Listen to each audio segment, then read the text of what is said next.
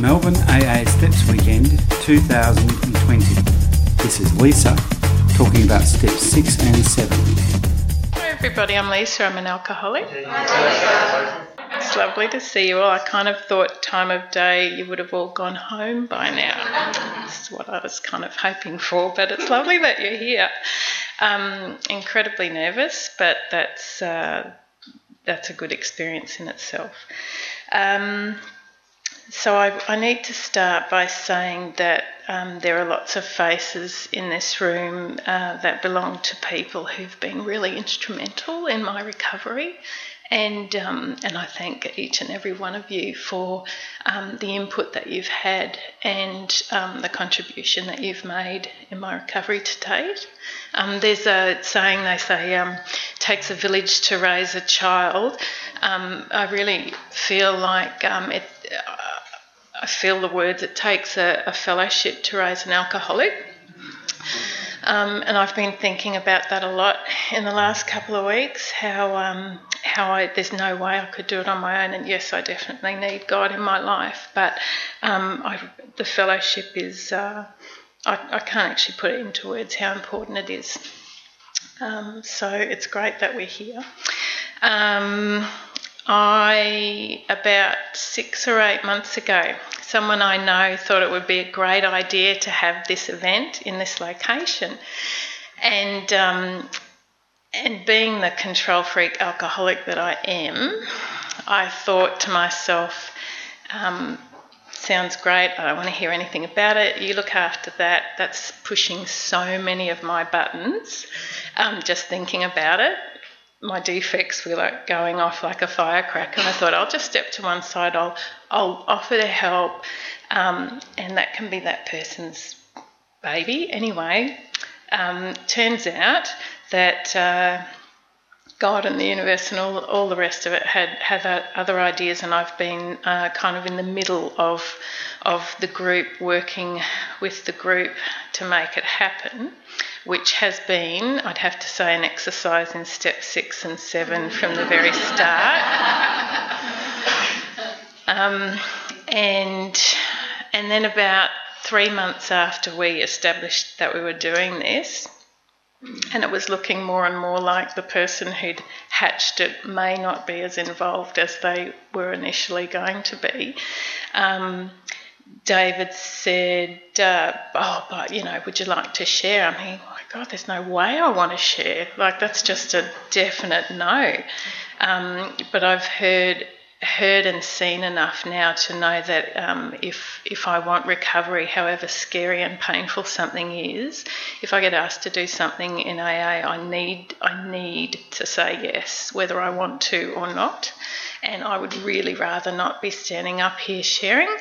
But the growth, the internal growth I've had since David asked me to share on 6 and 7, I have so looked at step 6 and 7. I have, and funnily enough, there's not a lot in the big book about it. I've listened to speakers, I've been asking people, I've read and reread the 12 by 12. There's a lot more in the 12 by 12. And through that process, I was surprised and a bit embarrassed that I think I really did kind of gloss over those 2 steps first time through my step work. I technically did them, and I have a beautiful, very long list of defects that I can look at any time I like.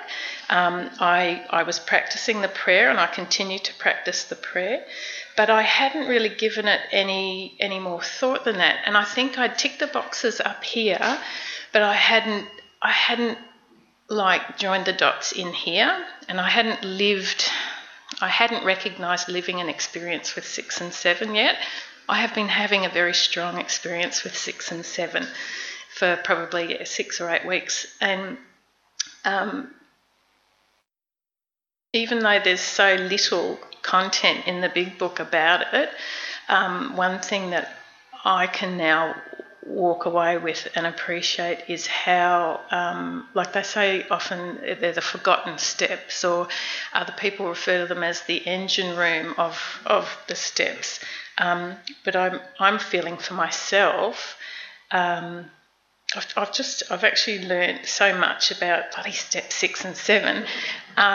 Step 6 is all about being willing, and step 7 is all about being humble. If you had to put it into a word for each. And I didn't even realise till about a month ago that I actually can't do anything about my defects of character. I thought they were just going to kind of, the more I prayed and the more I focused in on them, that I would somehow miraculously get better at not doing them and not being like that. But in the last month or so, I've read and heard and listened, and it seems like we just have to be willing to let go of the stuff that's blocking us, and God does the rest. And I hadn't actually connected that. I didn't realise that God was the power that was going to take it away. And I've also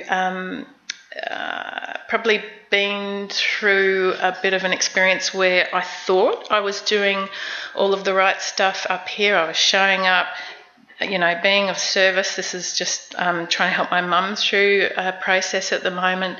I was trying to be selfless. I was, putting her needs first. And in my head and on paper, it looked like I was ticking all the right boxes and that I was, handing it over.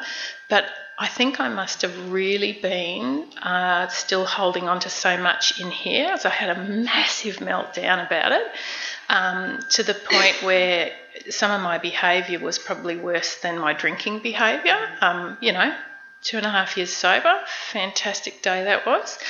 And it was like a volcano. Like, I just went from being this supportive, caring, kind person to being black beyond the ability to function. I couldn't think.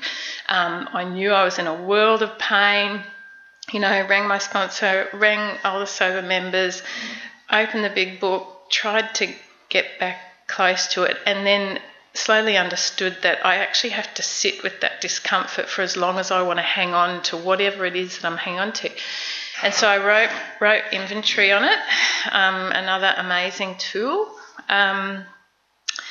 thanks to the guidance of another sober members, wrote inventory on it, and it became really clear really quickly that I was holding on to my need to control, my desire to be independent, my financial security with my job, because every time I help my mum with her stuff, it's fairly time critical. I've got to ask for time away from work. So there were all these factors at play, and there it was, plain as day on the paper. I'm fearful because I don't feel like I'm in control of any of this.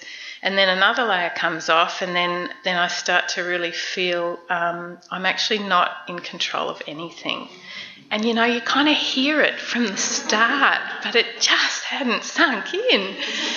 And I guess it'll continue to sink in. But I really, it was when I lived through that pain of that experience and worked it through to the other side to see what were the drivers. That's when I really felt the learning. And, I walked around for 3 days feeling like I'd been kicked in the guts.